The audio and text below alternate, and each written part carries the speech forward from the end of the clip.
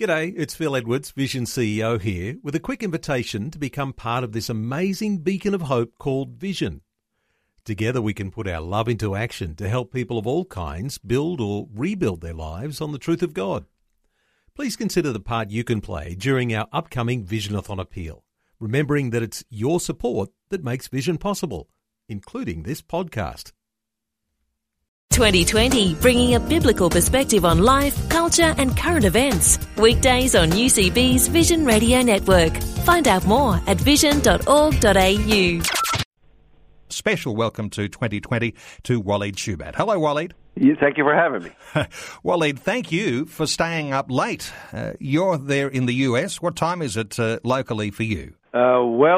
It's about not that late. It's 9 o'clock. Okay, well, appreciate you staying up late to talk to us, and we're inviting listeners to call in with questions or comments about some of the things that we'll talk about.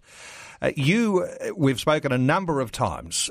Let's just recount some of your early history for listeners who might not know you so well. I mentioned that in your early days, you were a member of the Muslim Brotherhood or the Palestinian Liberation Organization. Just recount for us quickly your early years. Well, yes, I grew from an American mother. I was born by an American mother who visited the Middle East, was prevented from going back to her country, to the U.S. My father was Palestinian Muslim. I grew up there, and my teenage life, I got in trouble, as you mentioned. It wasn't a firebomb. It was a real bomb. A firebomb would be a Molotov cocktail. But anyway, I was radicalized at a young age and was imprisoned, got involved in terrorism, came to this United States. And in the United States, of course, I was active, and later on, I joined the Muslim Brotherhood because I wanted something more of the puritanical type. And, of course, you get married, you begin to think twice about your life. In 1993, I began to challenge my wife to convert to Islam. She challenged me back with a question, where are the corruptions in the Bible? And that journey ended me becoming a Christian. And so I became an author, speaker, and then later on I realized that speaking was not enough and being an expert on terrorism was not enough. I looked at the words of the Lord Jesus Christ in Matthew 25, for I was hungry, you gave me food, I was naked, you clothed me, I was in prison, you visited me. I began to think that teaching the Bible, speaking the Bible is not enough. We have to do the Bible. And so I had a heart for the persecuted church in the Middle East. I started Rescue Christians, and we're growing. And so now I'm doing all kinds of things and very busy. And I thank God for that journey, and He opened the doors for so many things for us. Some of our listeners will be familiar with your visit to Australia just a few years ago. Do you have any impressions front of mind about your visit then and the people you met here in Australia? Oh, I loved it very much. I was with Chuck Missler, did an excellent tour there, loved the people, loved everything in Australia. I would call it, if I ever have to flee from persecution from the U.S., I probably would choose Australia. It's just a lovely place, and it's a wonderful place, and many, many good, solid Christians there. It's really impressed my heart, because I made tours before into Great Britain, and I've seen the decay of the churches there. I've seen the decay of Christianity in Great Britain. I've been in the BBC speaking to millions, and it was pretty depressing to go to the Oxford Union, debate there and see the basically corruption and the decay of the Christian values in Europe. Now, let's get into some of the meaty issues. You're talking about the decay of Christian values in Europe, and of course you're a resident there in the United States. The Western world in general has a decay of those Christian values. At the same time, there is a rise in Islamization in so many countries around the world. Is this one of the major issues that we face in the world today? It is the major issues, especially when we look at the situation in the Middle East and in the Muslim world. Most Westerners need to start thinking that Islam is really the second largest religion out there after Christianity, of course. And most are really Oriental. Indonesia would be a Muslim country. The southern republics of Russia there. That's an entire region, and you have the entire Middle East. You have Turkey, gigantic power peg that is arising in the horizon. And biblically, the Bible warned us about this. And I've been, leading this issue of focusing on Islam from a biblical perspective, not just from a secular perspective, but just from a biblical perspective in which we see in Scripture, in many places, in many areas, that God has really warned us about the anti-Trinitarian there. In other words, when we look at 1 John chapter 2, verse 22, it's very clear. The Antichrist has the spirit of denial of Father and Son. That's the whole issue. We look at the persecution going on. Where is it going on? Majority in the Muslim world. Right now it's going on in Syria. It's escalating in Iraq.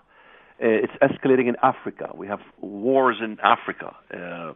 We have in Nigeria problems. Just lately, kidnapping of Christian girls, and the U.S. has to respond to this issue now. This whole thing, if you look at them collectively, they are really a war on Christianity. That's the bottom line. They want us to deny the Father and the Son. That is the spirit of Antichrist. So since I've started in 1993 till now, I have really written volumes on the subject, several books on the subject, in which I've warned way before these events. I've even named the countries. It's not that I was brilliant of any sort. I've just simply, borrowed this information from the Bible. It was there. I read it. I read the Bible like a newspaper, and what I found out was astonishing, that the Middle East is going to be the reason. When the Bible says 4 beasts arises out of the Great Sea, we have to understand the Great Sea is the Mediterranean region. That is what we see in the Middle East, And we look at John, and we look at Revelation, and the body of a leopard, feet of a bear, mouth of a lion. We understand the leopard is the Grecian Empire. That's the 1040 window. Ask any Christian, what's the 1040 window? Take a look at the map. It's the Islamic world. So, the Grecian kingdom anciently, which John foresaw, rising with the feet of a bear, that's Iran, mouth of a lion, that would be Arabia, Babylon in this case. We can get into the details of the biblical perspective. But the interesting thing is that we look at the situation today in Syria. We look at the war in Syria, the civil war in Syria. We look at the immigration of over 2 million people from Syria into Kur, where there's Karak, even Amus in chapter 1. It talks about Damascus, and the people will flee from Damascus. They will go to Kur, which is Karak. You go to Jordan today. Karak is in Jordan. You look at the refugees there. One of the largest hub of Syrian refugees is in Karak. So we're beginning to see the embryo of really a fading away of the current regimes in the Middle East and arising in Islamist regimes. We see in Egypt, many Westerners get hopeful in Egypt. They think that, the Muslim Brotherhood has been ousted. Don't think so fast. The Muslim Brotherhood still has its sting. It's moved into Turkey. It's going to operate from Turkey. It's coming back with vengeance, with a much bigger power, and that is the Turkish regime. And I've talked about Turkey in your program how many times? And we see Turkey's incursions into Syria. We see Turkey's incursions into Kasab, Armenian village. We see the suffering of Armenians there. So many Armenians worry about another genocide. Well, these things are on the horizon. We're beginning to see the embryo. So there's still some time left. But we have to really take note. It's not as the God of the Bible forgot to tell us. It's that we forgot to look at what God has already been telling us for 2,000 years. Waleed, wanting to invite our listeners to be a part of our conversation today, you might have some thoughts on Bible prophecy, the events in the Middle East.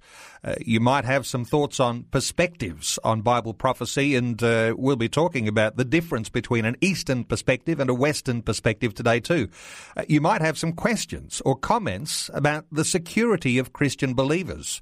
and persecution issues. You can participate in our conversation today. Waleed Shoebat is our guest.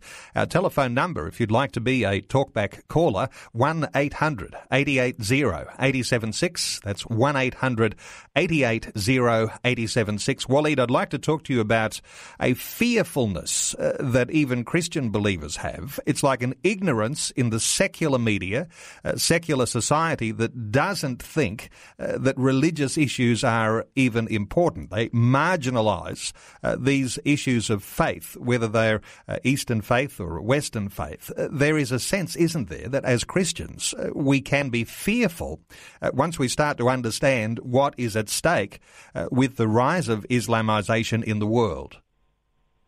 Yeah, the world always focuses on issues that they're afraid of the most. I remember decades ago, mankind thought he was going to eradicate disease and eradicate bacteria. Certain bacteria will be no more. And now we see that man could not eradicate bacteria. In fact, there's reports from the World Health Organization that clearly says that you cannot even that the antibiotics will be ineffective. They're in fact ineffective currently, is what they're saying. So we could see if mankind could not eradicate disease. In fact, we're going back to square one with fighting a bacteria. What is it like when mankind thinks that the world is really at war regarding economy and regarding these things? It's all economic. Everything's about money, and everything's about this and that. But that's not true. The world is going to, turn into a major war zone over religion, over the issue of faith, over the issue of one thing, that the Islamic world wants us to deny the Father and the Son. They want us to deny the crucifixion. They want us to bow to Mecca. That's the bottom line. And we see Jerusalem becoming a focal point every day. We see Erdogan of Turkey in the past saying Jerusalem is the apple of the eye of every Muslim. Well, excuse me, Mr. Erdogan. Last I read the Bible in Zechariah, it says Jerusalem is the apple of God's eye. That is not the apple of the eye of every Muslim. And why is the focus on Jerusalem? So we go back and look at Zechariah. Jerusalem is becoming an issue. And this is going to escalate in the next decade or so. And we're going to see this arising. So, the bottom line is what God said. It is a war over God. It is a war over the soul of humanity. It is a war over whether Christendom survives or whether Christendom is destroyed. It is a war over whether the Jewish people survive or whether the Jewish people are annihilated. This is a final solution, not just of the Jewish people, but of the Christian as a whole. Because Christians are considered, along with Jews, as the people of the book. Are you saying that Christians are in the firing line as much as Jews are? Even more. We have to understand when Christ talked about his brethren. A lot of times you find confusions about this issue. The brethren is Israel, the brethren is the church. I always take the stand of the movie Reptavia, Fiddler on the Roof. Two people can't be right. They have an argument. You're right. Well, the other guy says something totally the opposite. He says, you know what? You're also right. And a third person says, you both can't be right. And he says, you know what? You are also right.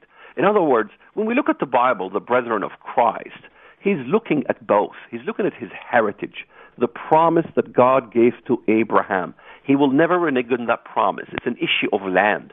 In Joel chapter 3, Christ judges the world for the issue of dividing the land of Israel.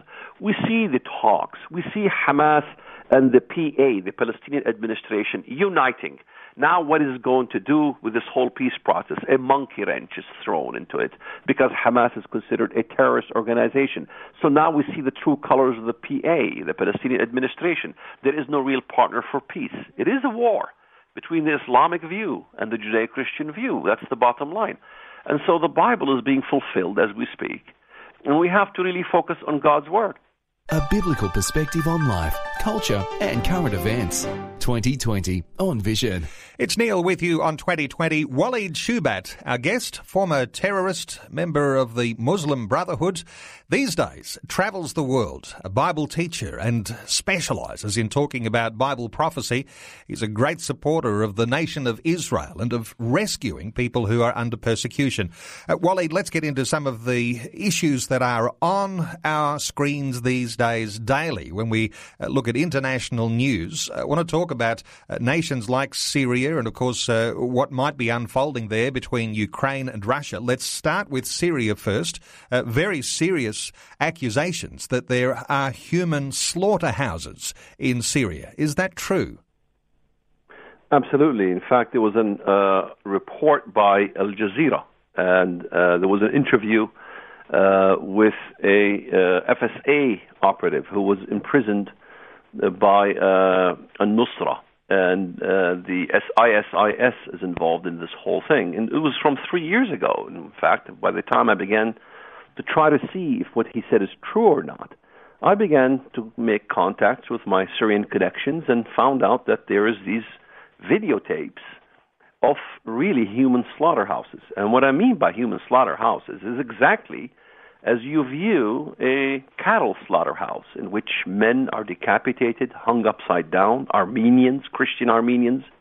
He gives the testimony of one Christian Armenian who was, in the slaughterhouse, who was about to be decapitated, and he talks about this Egyptian executioner who basically says, your neck is soft, you're an elderly man, I wouldn't have to sharpen my knife, my blade, and he executes the Armenians. And you could see the videos. A video is worth 1,000 books when you look at the situation. One of them was in Adana in Syria. One slaughterhouse was in Al-Bayyad. One is in Sab'a. And it's exactly as this man described. Men are basically, their heads are plucked out from the root, from the chest cavity. They're naked, hung upside down. And in one slaughterhouse, it was ran by a woman, a Sunni Muslim woman. They called her Ahmad. And you could see the piles of legs, hands, limbs, very intricately carved. And also, I discovered a situation of Kuru disease. Now, Kuru disease is an extinct disease that is caused from cannibalism. In other words, cannibalism have existed in Syria. They took the cases into Turkey and into Germany. So we have, cases of cannibalism. In fact, I began to talk about Islam and cannibalism a couple of years ago. And nobody believed me, of course. And of course, then came out a video of a terrorist eating what he thought was the heart of a Syrian soldier. It turned out to be the lung, and he ate it on video. And Americans and Westerners and Australians see this video, and they couldn't believe what they're watching. But it was no shock to me, because that kind of teaching came also out of the largest Islamic television network in Egypt, Nas TV. And they taught about this whole thing and giving examples in Islam of how you can eat the flesh of your enemy. And so we're looking at a situation that is so dark that you could have in the future, I believe in the next decade, you could see the movie Apocalypto, if you recall that movie. You could see it live, humans eating humans. And this is no longer my theory. This is becoming a reality. Well, I've documented.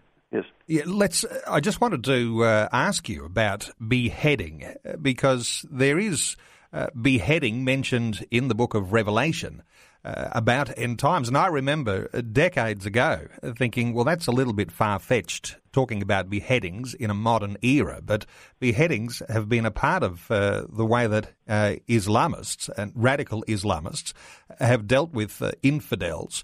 Is there any connection there in a rise in beheadings around the world? Look at my website, shoebat.com, shoebat.com, every day. In fact, yesterday, I just showed video clips on beheadings. Every day, I get footage of Muslims beheading people in Syria, in Iraq, Saudi Arabia, beheadings galore. There's thousands upon thousands of beheadings. I'm just wondering why beheading is a preferred method of execution is in Islam. It is intended to terrify the enemy. And the best way they could terrify the enemy is to decapitate the head. And that is so gruesome, in which people begin to fear Islam. We have to understand that these Islamists want subjugation. It's about subjugating. It is a continual reconditioning of the masses in order to make them basically vehement warriors. So we have to understand, basically, first, is what is the definition of the Islamic movement. The true definition of the Islamic movement, that is, it's a religious conditioning by using illusions of misery and reflecting to the glory days of the past when Islam was triumphant. Take a look at everything they show. The Islamists always talk about their misery. Well, their misery is self-inflicted, or the misery is caused by reaction from the nations that they invade and they cause problems at. And they take all this misery and they reflect upon it to call for a glory days when Islam was triumphant, in order to convert the masses of the entire world to become angry, pride-filled, remorseless killers and suicide seekers. And this is why they want to die in the cause of Allah, because they believe by the first drop of the martyr's blood, the Muslim martyr in this case, not only he enters paradise, but he becomes an intercessor for 70 members of his or her family. So this is an issue of salvation to the Islamist. The only method of salvation for the Islamist is to have his blood shed. In other words, it's a pride-filled mentality that wants to take the place of Christ, because only the blood of Christ would take away our sins. And in their view, it's by the shedding of their own blood that their sin is taken away. And of course, the goal is to intimidate non-Muslims. This is why they have beheadings, fear tactics, threats, in order to reestablish a utopian theocratic world order in which Islam and Muslims are dominant and all non-Muslims are subservient. Anybody who tells you that is not the definition of it is either a slick willy lying or is basically naive. There are many Muslims who are naive about the nature of the beast. However, this is going to change by the day. And in fact, Christianity is growing in areas like those in which Muslims who are naive are beginning to see the truth of the gospel. Let's come back and focus in on Syria, because we're talking about Syria, and I got a little bit sidetracked there. But when we look at the events that are unfolding in Syria, do you see a direct correlation with those things that you read in the Bible, connected with Bible prophecy being fulfilled?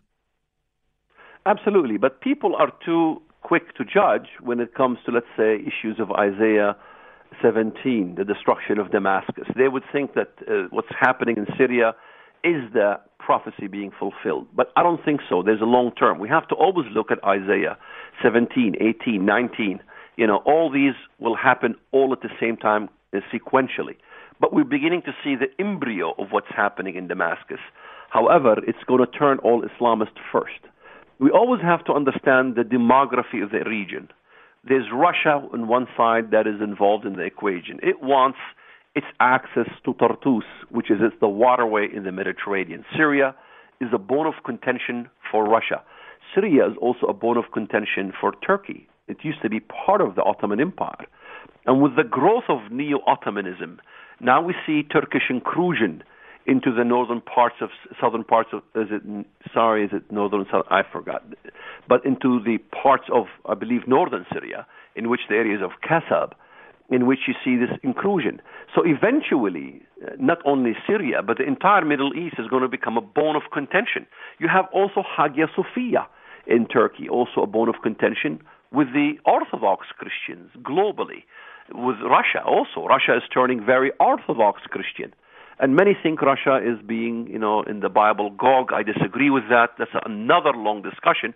But understanding the demography of the situation in which you have Turkey on one side, Russia on one side, Syria in the middle, and the issue of Israel and everything else, the issue becomes a major play on who's going to become the superpower in the region. And of course, you have Iran. Iran is being undermined currently because the U.S. is supporting Turkey. Of course, the U.S. in its mindset thinks that this sectarian violence that's going on is going to keep the Islamists weakened. And by that, they reap benefits because it keeps them weak. But however, there's a major problem that we need to think about. Turkey. Turkey is Sunni. Its brand of Islam is different from the Wahhabist of Saudi Arabia, which vehemently is anti-Shiite. But Turkey has great reverence for many of the Shiite icons like Ali, Hassan, and Hussein. Those are the major icons of the Shia, which are hated basically by the Sunni Wahhabist. However, with Islamic Sufism, as Turkey is, and having no qualms with the Shiites loving Ali and Hassan and Hussein, if you look at Hagia Sophia, converted to a mosque, you would see Ali, Hassan, Hussein emblems right within the mosque that's converted from a church, which means that it is the unifying factor that will eventually unify Iran with Turkey, with the rest of the Middle Eastern region. Of course, this is going to be detrimental for Saudi Arabia. Saudi Arabia right now notices the dangers. In fact, Saudi Arabia is losing support from the U.S. because the U.S. right now is flush with oil. It's got tremendous oil reserves, and it's going to be exporting oil pretty soon. So Saudi Arabia sees the writing on the wall. We have to understand Saudi Arabia is really the Babylon of the Bible. They see the writing on the wall that its destruction is coming soon. And so they're running quickly to try to solve the issues, to try to even purchase nuclear weapons from Pakistan or whoever is going to build it for them. And the nuclear armament is on its way. Turkey, of course, is making deals with Japan by 2026 to gain nuclear as well. And so we're going to see that the Western efforts to basically divide Shia from Sunni in the near future will basically bounce back in their faces. This happened before when they were anti-communist or anti-Russia, in which we gave Stinger missiles to the Mujahideen in Afghanistan. Later on was the birth of the Taliban. We had to fight the Taliban.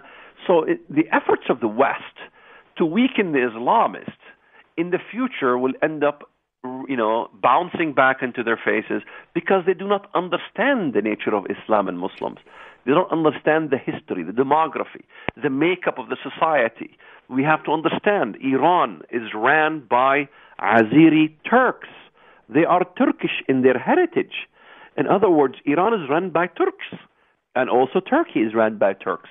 This is going to be a unifying factor in which you're going to see the leopard, Turkey, which is Greece, really, with the bear, feet of a bear, Iran. The bear isn't Russia. The bear is Medo-Persia, as Daniel, told us. No real historian would agree to the synopsis that we see in the modern prophetic interpretation. So we've been right all along for 2 decades, dating the status quo. And as we see it happen, you see it yourself, that what we see is the rising of an Islamic unification of several nations. They will never be adhesive to each other. Iron will not mix with clay. There'll be some weak and some strong. Indeed, they are a revival of a Roman Empire because Turkey is part of the Roman Empire. Indeed, it's a revival of a Greco Empire because it is in the Greco areas. Indeed, Christ even fights the Greco Empire when Zechariah chapter 9, I have bent Judah my bow, fitted the bow with Ephraim, and set up your sons, O Zion, against your sons, O Greece. Yavan, Greece, Yavan, Ionia. That is, Ionia is none other than Turkey. And we see Erdogan at work very heavily. He's talking about building a canal, the Istanbul Canal. If you want to see some major canal that will basically dwarf the Suez Canal, he's the first in 7 7 Ottoman leaders who wanted to build the canal, much bigger, much larger than the Bosporus, which will basically transport oil in a way that we could never even imagine. And it'll open itself to the West. They're going to build it on the European side. And also it's going to be shipping weapons and everything else, and it does not have international control. In other words, Turkey will become the most powerful nation in the region. It's Neil with you on this edition of 2020. Our special guest, Walid Shoebat, live from the United States. He stayed up late to talk to us here in Australia today. A former terrorist member of the Muslim Brotherhood and the PLO, now a Bible teacher and a supporter of the nation of Israel. And we are taking your calls, 1-800-880-876, if you have a question or a comment about our conversation today. Our lines are full. Kerry from Rockhampton. Hello, Kerry. What's your question for Walid? Yeah, hello. How you going? Very good, thanks, Kerry. What's your question? Yeah, Wally, I just want to throw up another perspective to you about the beast. Are you there? Yes. Yes, Walid, there's many perspectives. I've been blessed and privileged. I've been watching some DVDs, about 50 hours all up.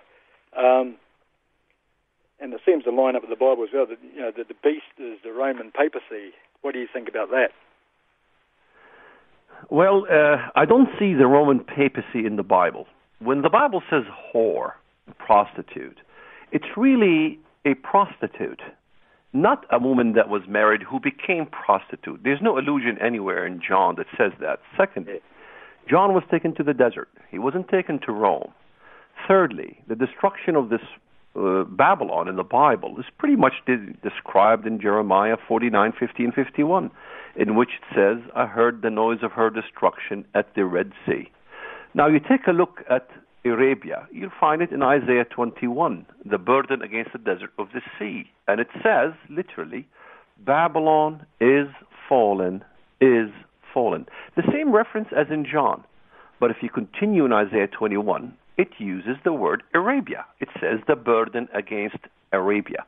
There's no mention of the burden against Rome anywhere in Scripture. In fact, there are blessings upon Rome in Scripture. It shall be called the city of saints. So, it is, in fact, if you want to take this position, here's the problem.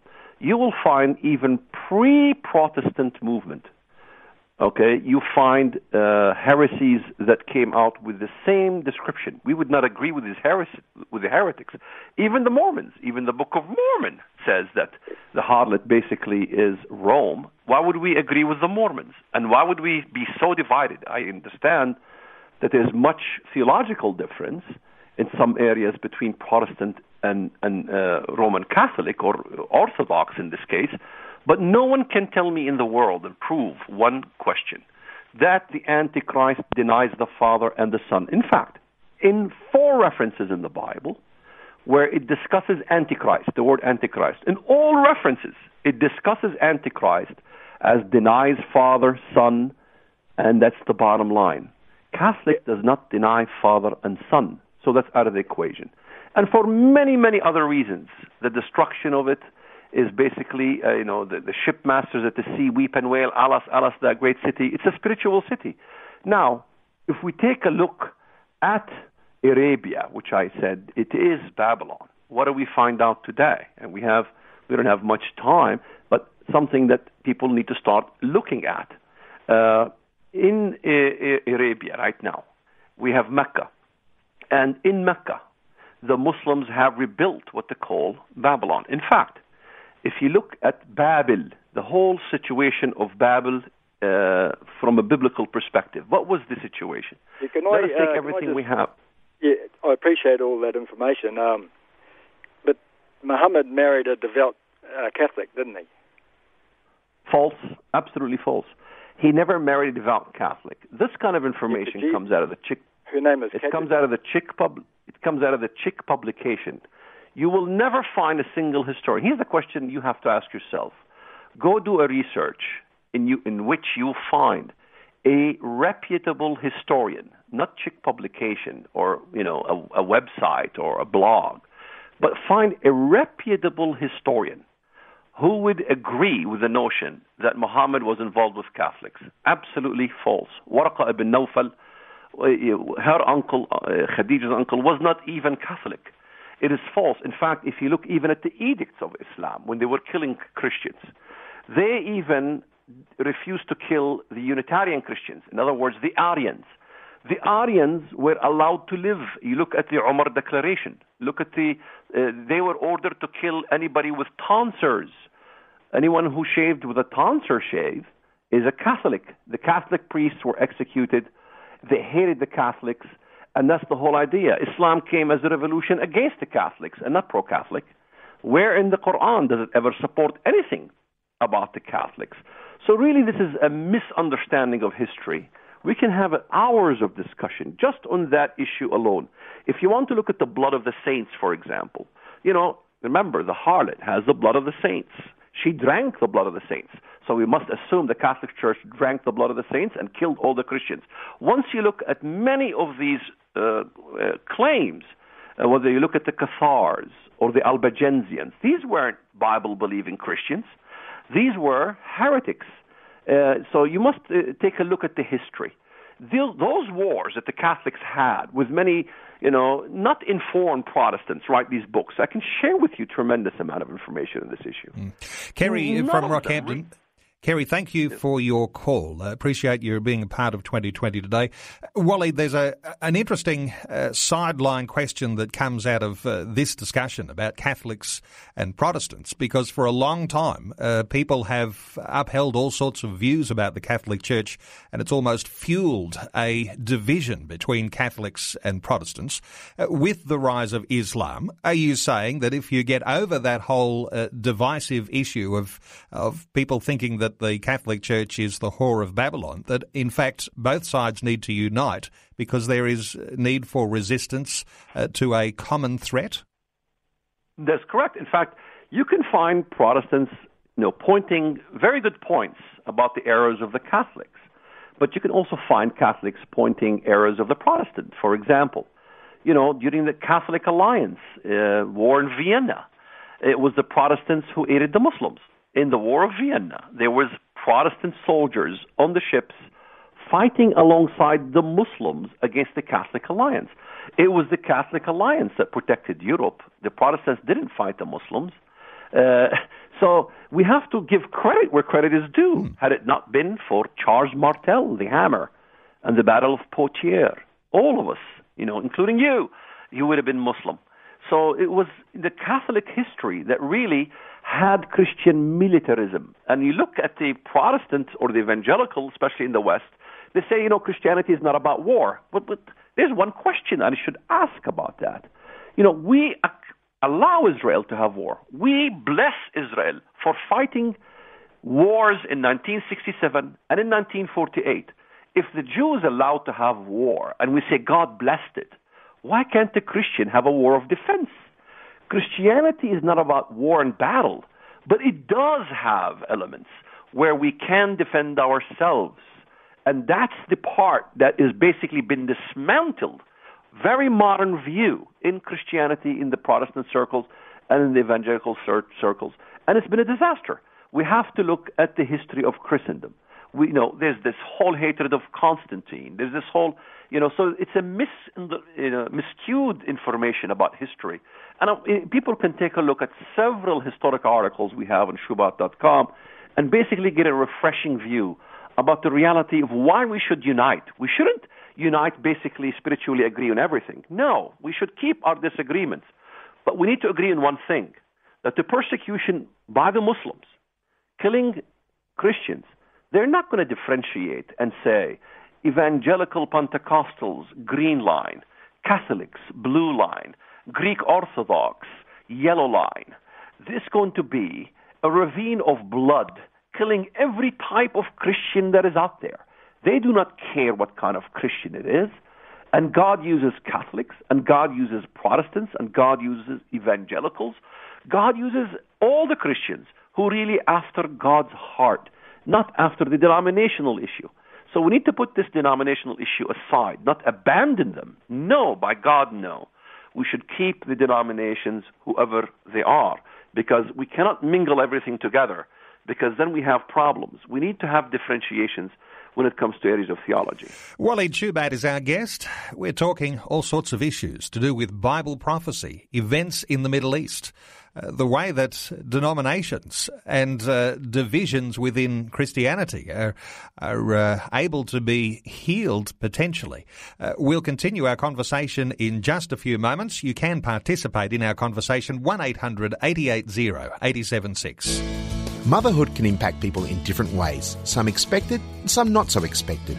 On the next Focus on the Family Australia, we've invited 3 mothers into the studio, Kate Ryan, Nikki Tucker and Natalie Barron. They'll discuss what motherhood has taught them about themselves and how their faith has helped them in their parenting.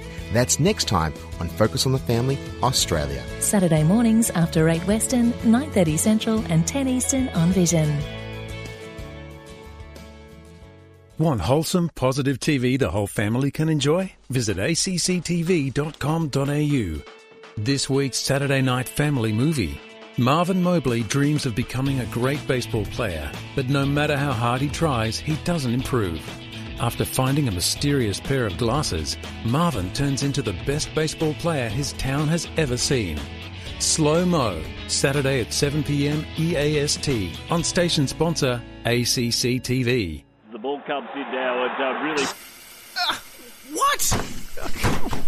It's frustrating when things don't work like they should. It is for us too. It takes a lot of effort to keep a station on air, and sometimes we need you to help. Storms, strong winds and little mishaps can affect our broadcast. So if something happens to your local Vision station, let us know and we'll do everything we can to fix it. Contact us anytime on 1800 00 770 or at our website vision.org.au. Helping you make sense of life, culture and current events from a biblical perspective. 2020. It's Neil with you on 2020. Our special guest live from the United States, Waleed Shoebat, who stayed up late to talk to us today. We're talking about Bible prophecy and events in the Middle East. We're running short of time, Waleed. One listener had a question, just to address briefly. Gwendolyn called. She asked for your views on what is happening in Sudan. What are your thoughts? Well, Sudan is a war between southern Sudan, which is Christian Sudan, and northern Sudan, which is Islamist Sudan, which is allied and was basically an extraction of the Muslim Brotherhood of Egypt. And this is why they wanted to unify in some time between Sudan and Egypt. When under Morsi they had this sort of ideas going on. And of course, President Obama's brother is very much involved in Sudan. He works for Omar al-Bashir officially, which is a terrorist organization, basically. The Sudanese government is considered a terror entity.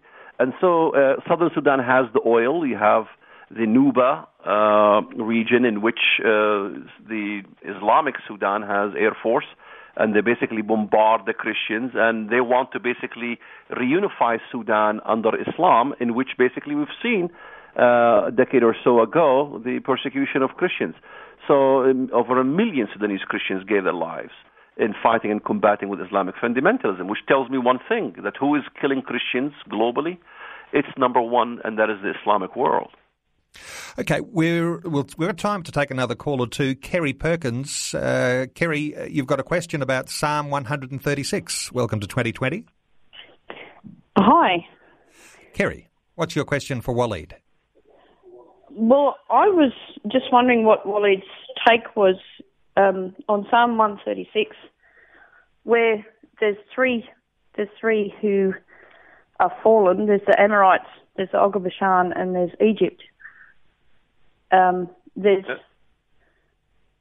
In Revelation, it talks of how there's the 10 and the 11th horn comes up, and in Daniel there's a similar thing. What is your take? With Moses, these fell with Moses, and then Joshua took, and there was the 7. Can you see they were an example of what was to come? As far as Egypt goes, it's a central focus in the Bible. In fact, Isaiah 19 talks about Egypt, that Egypt will have a civil war that will be given to a demonic spirit. You look at the zombies in Egypt today. I mean, there's zombieism in Egypt. And also Egypt is mentioned in Ezekiel chapter 30, I believe, which really gives us a much better picture when it comes to the nations involved in 38, in which Lydia, Turkey, is involved. Egypt as well is involved. And let's not forget, if you look at the 7 mountains being 7 kingdoms, 7 empires in the past, the first will be the Egyptian empire, the pharaohs. And then comes the Syrian, Babylonian, Medo-Persian, Grecian, and then Roman. The 7th one will be the Islamic in this case, and revival is number 8. So as far as horns goes, we do not know exactly that's future. but it will be basically the culmination of all the empires in the past. Greece had 10 kingdoms, or divided into 4. You add them up, it comes to 10.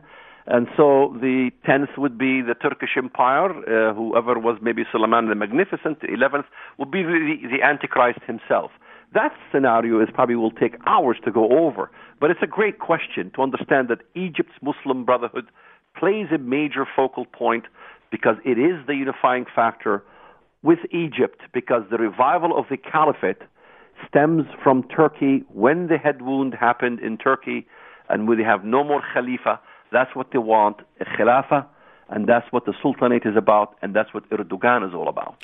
Thank you to Kerry for your input today here on 2020. Waleed, just a few minutes to go before news. Saudi Arabia, it's a nation that is right bang centre in your thoughts at this time and connections with Bible prophecy. What should we be thinking about Saudi Arabia? Well, people need to read an article I have, a research titled Muslims Rebuild the Tower of Babel. It's a shocking research. If you ask Westerners today, where is Mount Babel, they would think you're talking about an archaeological site in Iraq. But if one asks an Arab today, where is Mount Babel, they would tell you it is in Mecca, in Arabia, which has 7 massive buildings reminiscent to the Tower of Babel, in ancient Tower of Babel. It was called the 7 Towers of the Light. That's ancient Babel. Now we have 7 massive, the largest massive building structure in the world used for religious purpose is called the Tower of the House. And by the way, it is built on literally what the Arabs called Mount Babel. Take a look at it. It's a magnificent structure. It is 3 times the size of the tallest building in the world in Dubai. 3 times the size. It is literally the largest building in the world, and it has 7 structures, and it has observatory to look at the different cycles of the moon and the planetarium, exactly what the Tower of Babel was used. Let's not forget what Babel was about. They said, let us build us a city, speak in one language. Everybody abandons their tongue and speaks in Arabic in Mecca, and let us, use everything we have. They took pitch in ancient Babel, and today Arabia uses pitch, oil, and that's what makes the kings drunk. And it's in a desert, exactly as John predicted. You look at even Babel. The name Babel, the word Babel, is the gate to Allah. In fact, the Kaaba itself, the golden gate in the Kaaba, it's made out of pure gold. Muslims call it the gate to Allah, the Bab-il, Babillah. Babillah is literally means the gate to Allah, or the gate to God in this case. So literally what we have is the magnificent structure, have been rebuilt, completed. And now we have Muslims looking at this whole structure. They hate the structure. They want to destroy it. In fact, we look at the beast in the Bible, hates the harlot, burns it, and destroys it. Now, if Rome was the harlot, does anybody believe that soon that Europe will destroy the Vatican? For what? There is nothing like Arabia and nothing like Mecca. That is the harlot. That is what basically seduces all the kings around it. Everybody bows to the Kaaba. Everybody bows to the Black Stone. We have run out of time. Let me point people to your website, www.shoebat.com, shoebat.com. You can also get a load of great resources from ucbdirect.com.au, and you can also, when you're on Waleed's site, find out how to help rescue Christians under persecution. Waleed, thanks for being with us today on 2020. You bet. Like what you've just heard? There's more great podcasts, or you can listen to us live at vision.org.au. And remember, Vision is listener supported. Your donation of any amount will help us continue connecting faith to life. Learn more or donate today at vision.org.au.